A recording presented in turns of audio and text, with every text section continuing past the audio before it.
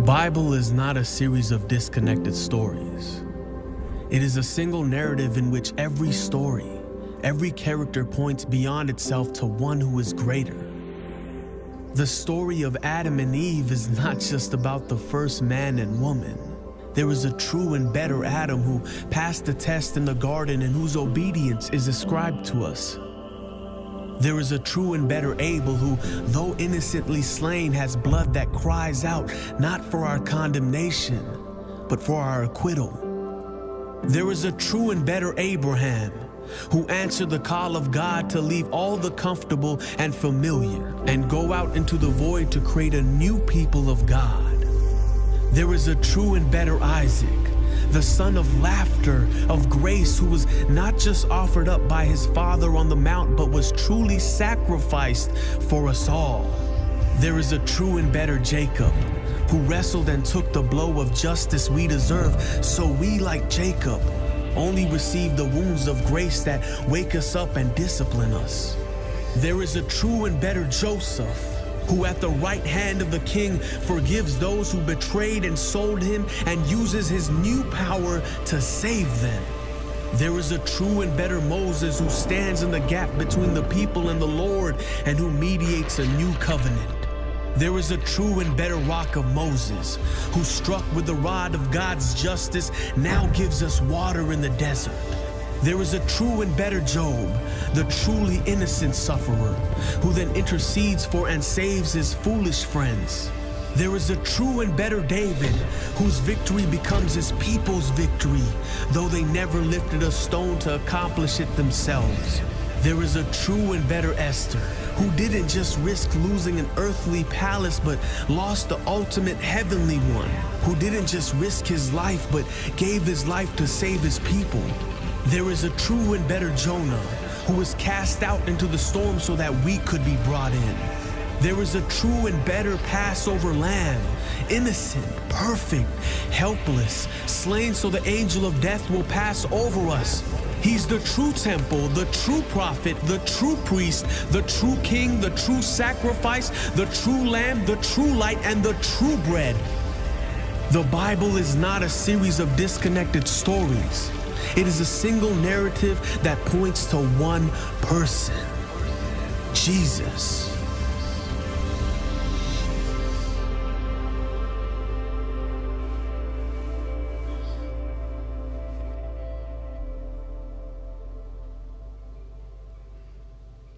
And all God's people said, amen. Boy, that's a powerful video. The Bible's not a series of disconnected stories. It is a single narrative where every story and every event is point beyond itself to one who is greater. Adam and Eve is not just the story of the first man and the first woman, but a true and better Adam that will pass the test of temptation and become righteous in that and give us that righteousness as a gift. That's the story of the Bible. We're reading through the Bible. In God's sovereignty, we're planning to read through the Bible and study through it in the year 2020, and boy, it has been a good choice because we need to understand the nature of God and his plan in life. That's what we're doing together, how he's ruling the universe and how he's bringing about redemption to all people. We're studying that, learning about the nature of God so that we can play our part in bringing that sovereign plan into fruition, helping redeem the lost, helping restore those that are broken. That's what we're doing together. If you're joining us now, I know this is a good time for a lot of people to start joining church. If you want to jump in, you can jump in. We're in the New Testament now. We're in Matthew chapter 1, verse 1 today. And so if you want to catch up, you can. You have a whole lot of Bible reading to do, so hurry up. Or why don't you just start in Matthew chapter 1 in the Newer Testament and read 2 chapters a day, and we'll probably all end together. If you want an easier one, even still, most of the semester this year is going to be, the remaining of the year is going to be through the book of Luke. Read 1 chapter a day in the book of Luke, and we'll all end around Christmas time. When you look at the Old Testament, and as it moves into the Newer Testament, when you turn that page and look at Matthew chapter 1, verse 1, it's the first sentence in the Newer Testament, and it reads like it's a continuation of the Older Testament, because it's supposed to be. It's written, Matthew is a Jewish author writing to a Jewish audience, and he wants to show that we're on the same storyline. And he does it in a way to show it's the same storyline, but we're having a major shift in the way God will be working, just like he does before. And how does he do that? He does that by starting with a genealogy. Here's the passage for today. I can't wait to study it. I hope you're waiting expectantly as well. Here it is. Yeah, it's a genealogy. 17 verses filled with begots and fathers of and fathers of. And I was thinking, this is a great time to study it because most of you, I can see through the camera lens, you're still in your pajamas. Most of you have a pillow standing by. Perfect. We're going to study this genealogy.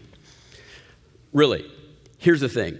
This passage is filled with profound truth. We're going to look at 4 of those truths, 4 principles. Any one of those you can live by. Because this genealogy, this is the bloodline to the king. This genealogy is proof that Jesus has a right to rule the universe, that he is the fulfillment of the promises of Yahweh God from the beginning of time to the end of time. Now, genealogies in the Bible are very significant. We kind of look at them and want to fan through them, but in that culture, throughout the Older and New Testament both, genealogies are important because, especially Jewish, that's where you get your heritage. That's how you know what property you own. That's where you have a certain amount of honor. That's how you know whether you can be part of the priestly line or not. Very important. To be without a genealogy as a Jew would be like you and I being trapped in China right now without a passport. We'd feel like we're in a lot of trouble.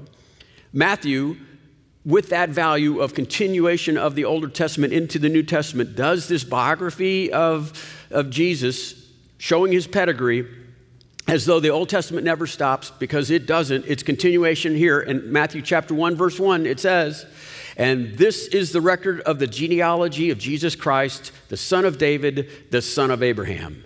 The genealogy of Jesus Christ. Literally, in Greek, the book of the Genesis of Jesus the Messiah. Now that type of phrase, sentence 1:1, is showing, hearkening back to a very similar pattern that was used in the book of Genesis. Genesis chapter 2, it says, "This is the book of the creation of heaven and earth." This is how it all started. Then a second creation takes place, and it starts with Genesis chapter 5. And this is the book of the Genesis, or the book of the family of Noah, the beginning of the recreation after the flood. So what Matthew's doing here is saying, look, we're about to start not a new chapter, like a new book. Same story. Think of it like Harry Potter, right? So Harry Potter, there was a bunch of books. I don't know. But each book was a dramatic change in storyline. Same story, but a dramatic change. Matthew says in chapter 1, verse 1, "This is the record of the genealogy of Jesus Christ." And here we go.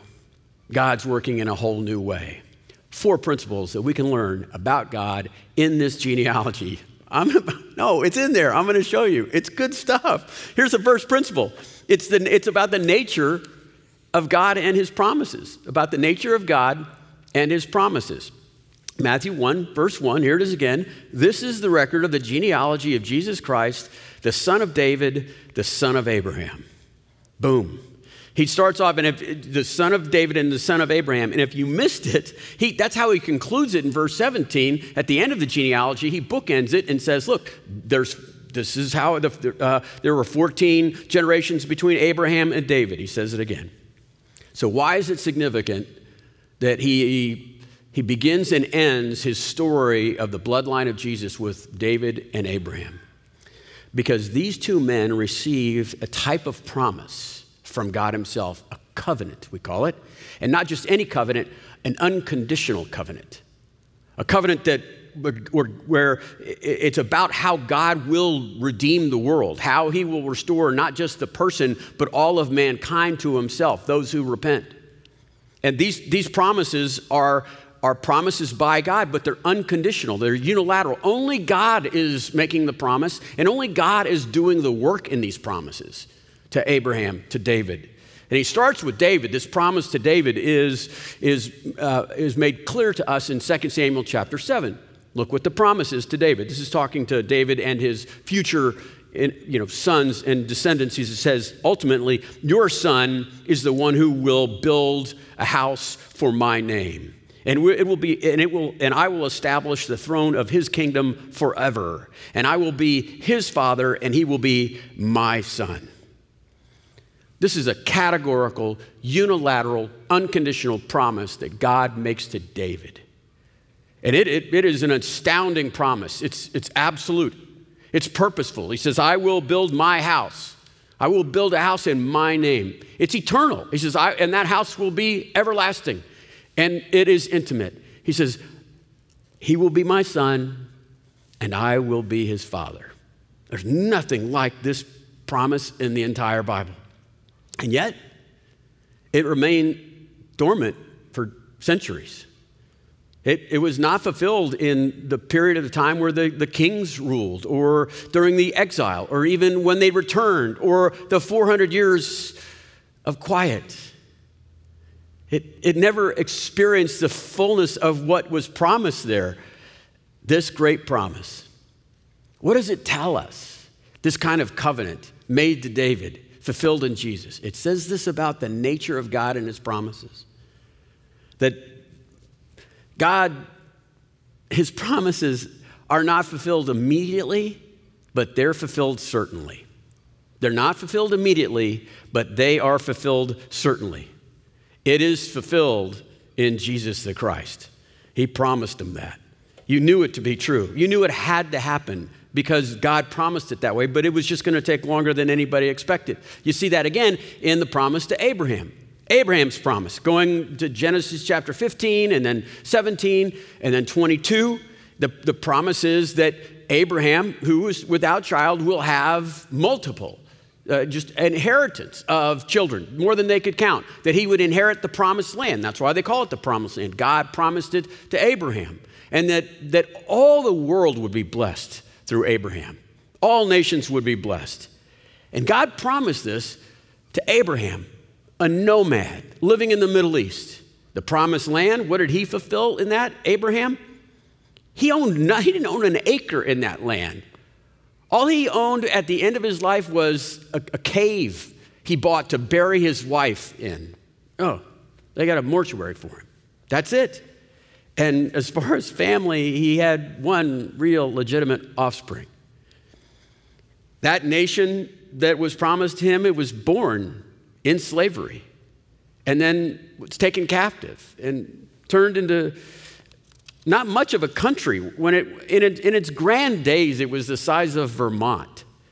And ultimately, it was surrounded by superpowers and used like a poker chip as they just gambled and gave and took away. Who wins, who loses this little land of Israel? This is the big boys table. This is where world powers like Alexander the Great and Xerxes, that's where they rule. And Israel's just like caught in the wind like a windsock. Does this look like it's the power of God sovereignly ruling his creation? It does. Because 2,000 years after God promised Abraham and he would be a blessing to all nations and that he would have this real estate and all these sorts of things, we wonder, how could that be fulfilled? But we don't have to wonder, because Paul clearly says this in Galatians chapter 3, verse 16. He says, the promises were spoken to Abraham and to his seed. The scripture does not say to his seeds, meaning many people, but rather to your seed, meaning one person, who is Christ. That promise to Abraham, made a long time ago, it was not fulfilled immediately, but it was fulfilled certainly in the man Jesus the Christ. And that's what we have to learn from this experience, that when God makes a promise, it's not on a timetable, but it's absolutely going to happen. And when Jesus was born in that little cave in Bethlehem, I assure you, it was crowded with all these saints mentioned here in this genealogy, but all those who had put their faith in the promise and of the covenants of God. They were looking down and saying, this is the one. This is the fulfillment of the promise that we've been waiting for. That's what Jesus does. That's Jesus does. He fulfills that, the certainty there. And what difference could that make in our lives? Does Yahweh make other unconditional promises to us? He does. How about justice? Oh, there will be justice. Absolute justice. I appeal to this regularly these days because I can't watch politicians and people in media just continually lie to me and think they can get away with misdeeds. Not to mention my own life, where I need to get right on certain areas. Justice will prevail. What about peace? He promises peace, doesn't he? Yeah, he does. And that comes after the justice. And what about rest? Still later, but for sure, it happens. Any other promises that Yahweh has made, their unconditional nature, that we need to appeal to and cling to, his character, not ours? Right.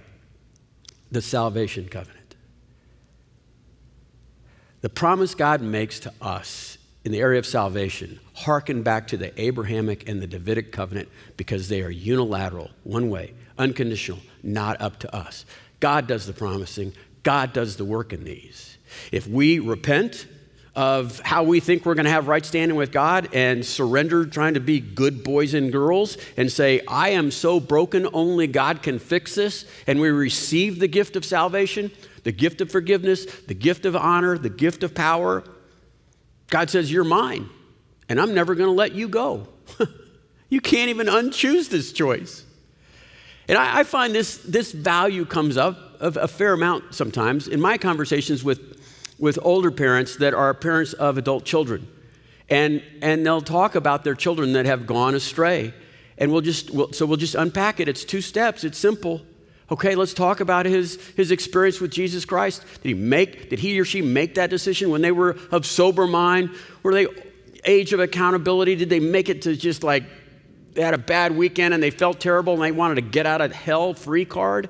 Okay, they didn't. Good. They wanted to honor God. They wanted to live with him now and forever. They wanted to experience that forgiveness. Yeah, okay, great. And it took, right? Yes. So now let's turn our focus not on that choice, but on the promise maker. Let's look at God, Yahweh God. What did he say? You can say, you'll leave me, but I'm never going to leave you. You can say you left, but God says I haven't. And what we have here is someone that's on the run that's going to have to pay a price for that because there's no easier way to live than under submission to the king. And so they'll have consequences, but listen, it's just a prodigal son. It's a prodigal daughter. That can't be lost. That child that you call your son, your daughter, that's God's son. That's God's daughter. He swears by it. And sometimes the answers of restoration aren't immediate, but you can know this, they're certain. I love the nature of the promise of God and his character because of this. Because something so valuable as our souls, he doesn't leave much room for us to mess with that. It's way above our ability and responsibility. So he takes all of that and says, I promise by my own name. If you surrender your life to Jesus Christ, you could do that today. You surrender your life to Jesus Christ, repent of ill attitudes and thoughts about him, call him the king that he is, you're his child. That's one thing we learned from these genealogies. It shows and proves that. He doesn't work quickly, but he works certainly. Sometimes getting really great stuff done takes a while. If you wanted to build a doghouse, you could probably use scrap lumber around your house and pull it off in an afternoon. You want to build a cathedral? You're going to use really valuable parts, and it's going to take a century or two. That's what God has designed. That's what he's building. Sometimes it takes time, past our own lifetime. Here's the second thing that we can learn from this genealogy. Second principle is that everyone is welcome. This is a very unusual, a tremendously unusual genealogy. The moment it was written with Matthew's hands, everybody saw this, and even to this day, people look at it and they go, what are you doing and why are you doing it? What are you doing? Matthew mentions 5 women in this genealogy. Not just this is the Middle East and we don't mention women in our genealogy, but even in that time, people didn't bring up women in the genealogy. That's not how you keep track of your land, for example. And yet, in this Eastern culture, in this period of time, 5 women are mentioned. In verse 3, Tamar. In verse 5, Rahab and Ruth. Verse 6, Solomon's mother, Uriah's wife. Like Matthew can't even write the name Bathsheba. It is beneath him. And then the last name, of course, is Mary. She kind of stands out different. And with the exception of Mary here, these women are exceptional not just because they're women in a genealogy, but they are foreigners and they are of bad reputation in one form or another, except for Mary. Well, let's look at them. Tamar. These are the passages you don't read to your children before they go to bed or at a certain age. Tamar, one of the vilest episodes in the early parts of the book of Genesis. It includes betrayal and prostitution and lying and deceit, and that's without even leaving the family ranch. That's all inside the family. And God says, yeah, she's part of that family tree that I'm going to get together. The next one is Rahab. Rahab, the prostitute, in the first conquest city in the promised land, Jericho. And so she spends her adult life up until this time in prostitution. And God says, I could use that. Next one is Ruth. Ruth, if you trace Ruth back her heritage back, her bloodline, and look how the family of Lot got started, it'll make you blush. It's vile. It's decadent. And then later on in the storyline, as the descendants of Lot become a nation, the Moabites, they do some things to Israel that causes them to be cursed by Yahweh himself. Your nation is cursed. And Ruth is from that very cursed nation. And she's an ancestor to the great king. And then Bathsheba. Oh, I'm sorry, can't say her name. The one who was Uriah's wife. The high point of the hopes and dreams of the promises of God and the rule of the world were somewhat realized in the man David. That's as good as it gets in the Old Testament. And all that hope comes dashing and crashing down and turns to dust when David calls her and she answers. That's when we realize we're never getting out of here. This is too broken. We can't fix this. And these 4 women, for multiple reasons, shouldn't be in this tree, family tree. And so you have to ask the question, why did Matthew put them in there? Didn't even have to include women. Okay. But he intentionally went out of his way to include these women and these women. There were other women to include. Why did he put them in there? I think certainly one reason is this, so that we would know that if God would accept these, he would accept me. He would accept you. There's not a standard that he can't sink beneath to pull us out of. Failure? Yes. High-handed sin? You betcha. How about blood-curdling evil? Okay. God says, I'll take that. I took a class, I think 3 summers ago at Regent College from Professor Scott McKnight. He's a Bible scholar, kind of famous actually. And he spent a half a lecture on God's hillbillies. And he starts by saying everybody has hillbillies in their background. We don't ever want to talk about them. Usually you have to have alcohol-induced truth to bring out your forefathers in those stories. And he says everybody has hillbillies.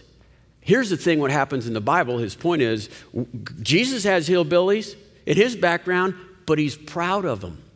He's not ashamed of them. He says, fine, let's talk about them. Matthew goes out of his way to say this. God doesn't care your gender. God doesn't care your race. God doesn't care where you've been. God doesn't care what you've done. God cares about this. Do you seek him with all your heart? You want to love him the way he loves you? He first loved you. You want to see what would happen when God transforms you by grace? then let's go. Let's do this. God accepts everyone. Everyone's in. It's a great story. It's a great genealogy, right? And you, right now, I don't know what's holding you back right now. If you don't have an experience in a life relationship with Jesus Christ and you're holding back because you may have done something, been somewhere, you might have some kind of shame, that sort of thing.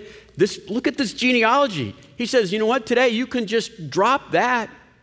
This is a gift. This is a gift from God. You're not worthy to receive it. You bet you're not worthy to receive it. That's the whole point. Is that we hold on to shame that the righteous King of all kings says, don't care.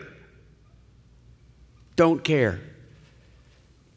Just receive this gift. Drop your shame and take my gift. That's what this genealogy does for us. Third thing it teaches us is that Jesus is the true and better expression of all things. Jesus is the true and better expression of all things.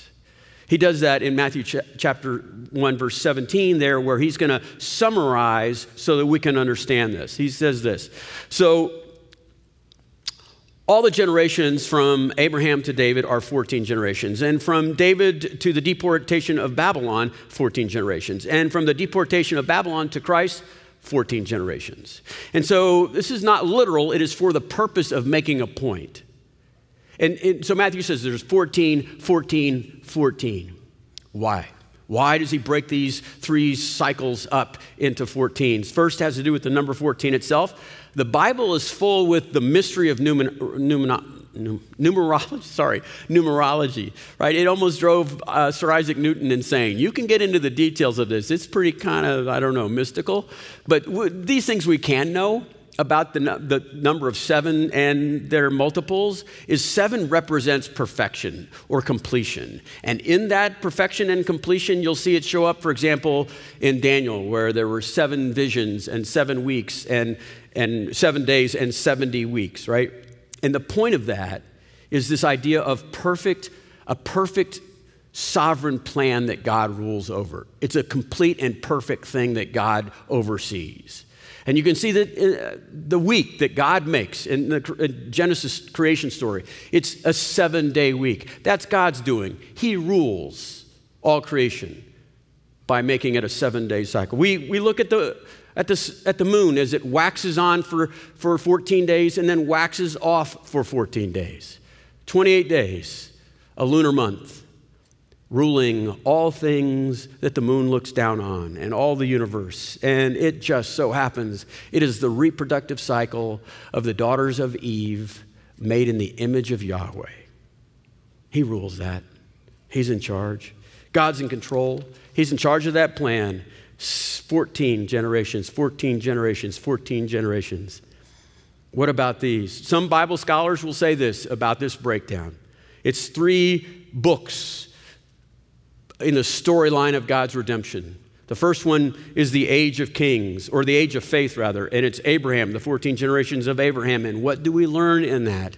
That Abraham is the father of faith, but for 14 generations, people can't live that way because what we broke, we can't fix. And no matter how many episodes where God shows himself to be faithful and true, we can't do it. And so Jesus is a true and better Abraham. The next 14 is the age of kings, where it begins with King David, the great king. And yet, for 14 generations, the kings don't show themselves to be righteous. They don't show themselves to be generous and loving, to be courageous. We have 14 generations of failure. And Jesus rises above that as a true and better King David. And the last book, the last season of 14 generations is during the exile period, where it's during this season that we learn that we have to have a true and better covenant, a new covenant, one that just starts over. Because what we broke, we can't fix. Only God himself can fix this. And no matter how dreadful life has been, God can redeem that like he did the 14 generations. How's 2020 going for you? Have some regrets? Finding out some things about yourself that you're not so happy about? Finding patterns that you can't stop, but God can? Whatever started this year it doesn't have to end that way. Failure is never final because God can fix what we have broken. We can't, but God can. Step 1, I can't fix this. Step 2, God's bigger than my broke. Step 3, I need to rely on him to fix my broke. That's how it begins. The fourth thing, finally, let's go back to the women in the Bible. The last woman in this genealogy is Mary. Mary. And you see the genealogy is told in a very traditional way. You'd expect this, that Abraham was the father of Isaac, and Isaac was the father of Jacob, and Jacob was the father of Judah, right? And on and on. All these fathers. Look at all the fathers. Well, that's what a genealogy does. Until you get to verse 16, and it says, and Jacob was the father of Joseph, the husband of Mary, by whom Mary was born, or Jesus was born, who is called the Messiah, who is called the Christ. Jacob, the father of Joseph, the husband of Mary, whom Jesus was born, who is called the Christ. Father, father, father. Joseph is just a husband. Mary is the mother. At the bottom of this genealogy, it changes and says, why do we have to change this? Because of this. This is the fourth thing that's true that we need to understand is Jesus identifies with us, but he is separate from us. He is like us, but he's not. He is fully human. 14 generations of men, fathers having sons. 14 generations, and then we have this mother. Because Joseph isn't the father. God is the father. Jesus is fully man, born of a woman, but he is born of the Father as well. He is the new and better Adam. He is the last Adam. Because what we broke, we couldn't fix. We couldn't send another one of us into this battle to redeem what we broke. So he has to start over, and he's like, let's bring in another Adam, a second Adam, a last Adam, Adam before the fall. This will be my son. And he won't use his divinity for his own enjoyment. That's how he practices his humanness. Because then he'd be like a superhuman, but they can't do that. He's the God-man. Here's a fun homework assignment for this last part. Would you consider watching a little series that's out right now called The Chosen? The Chosen. I'd highly recommend it. It is thing. I'm not sure how you do it. I think we have to download it or an app, and then you project it on your TV. I don't know. That's for my kids to tell me how to do. Trust me.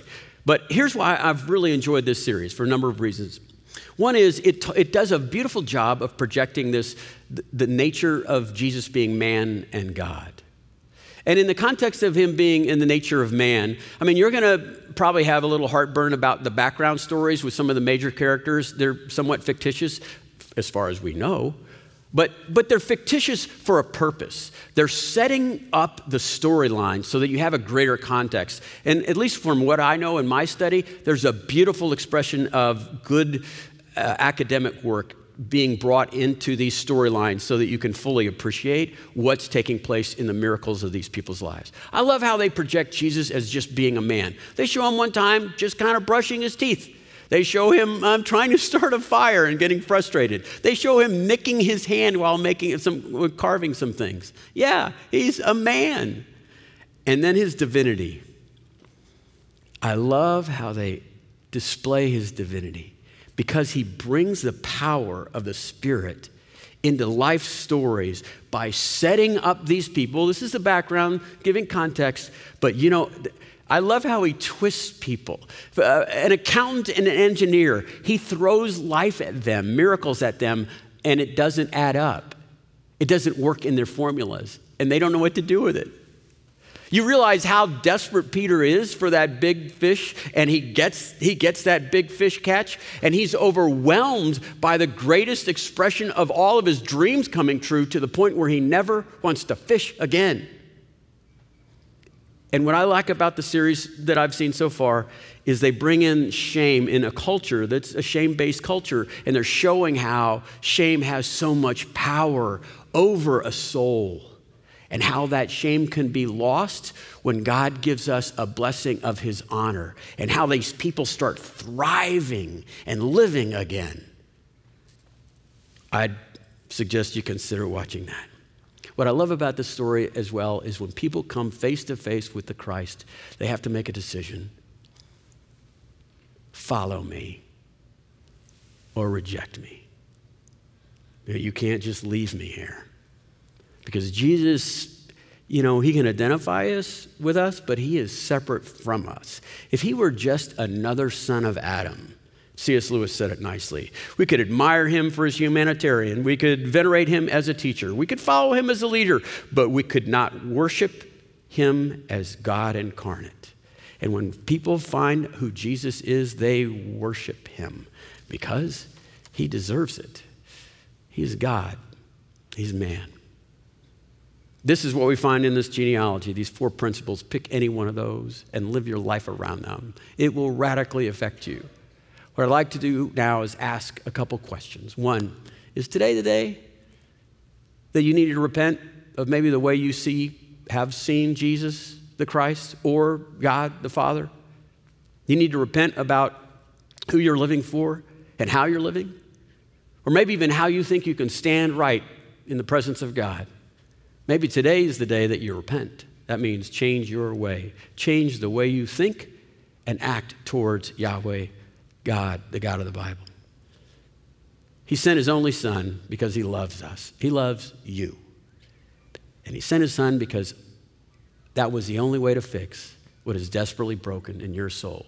That Jesus would pay the price for your sins, prove that the price was paid by his resurrection, and in that resurrection, you inherit his spirit and his righteousness.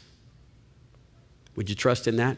Would you give up trying to be better, trying to be good, trying to do more good than bad, trying to be, it's called self-righteous for a reason. Would you become a child of God by believing in the unconditional promise of God that if you take his gift, he will call you his child? The second challenge is this. Would you join us? Join along. We're going to spend the rest of the semester learning about Jesus, discovering who this great king is, and how we can serve that king. We can live our lives in abject servitude to the great King Jesus, the Messiah, who had a right to rule. His bloodline proved it. He showed us that he is the promise maker and the promise keeper, that he takes anyone that will surrender to him, that he's like us, but he's not. Would you do that? Join us. Let me close in a word of prayer. Lord, we are, if nothing else, we're just amazed that a list that looks a lot like a phone book could have so much power to describe who you are and what you're like. That you would include these 5 women, and these women would speak to us and say that your arms are open to us and your promises are sure. And I'd ask, Lord, that we would live a way that would express that we would leave our shame and past behind, if that's what is plaguing us, and we would live with our heads back, knowing that we have belonged to you. What we have here is a group of people that are literally in this same bloodline, a prince and a princess. I'd ask, Lord, that we would act that way, we would live that way, depending upon you to empower us to do that. Lord, I'd ask that we would become a church that focuses out and how to bring that kingdom and that restoration and redemption to the people that you've brought into our lives, that you've planned before the beginning of time as you rule this creation. Lord, I'd ask that you would give us the eyes to see that and the courage to do something with it. Finally, Lord, I'd ask that we would be a church that thrives in a time when people are growing weary. I pray this in Jesus' name. Amen. Well, hey, Grace, we're doing everything we can to let more and more people in every week. We're getting better at that. I can't wait till we can all gather again together. We need to, it's kind of a new year. It's kind of weird. This would be a kind of a kickoff Sunday for us, but school's kind of started or didn't. But still, we can, like, again, our rhythm calendar is messed up, isn't it? So we're going to pretend this is the beginning of a new school year. So here's what I would say. Like, let's go. Let's re-up. Let's get ready to thrive. Let's do things like let's get that glass of water or whatever while we're running that marathon. We're at mile 20 now, okay? It's all choices at this point. We need to choose to thrive. Let's choose to thrive, Grace. I'll see you again next week. We're going to look at John the Baptist and what we can learn from his life and how it fits into the bigger story of redemption. Don't miss that. We'll see you next week.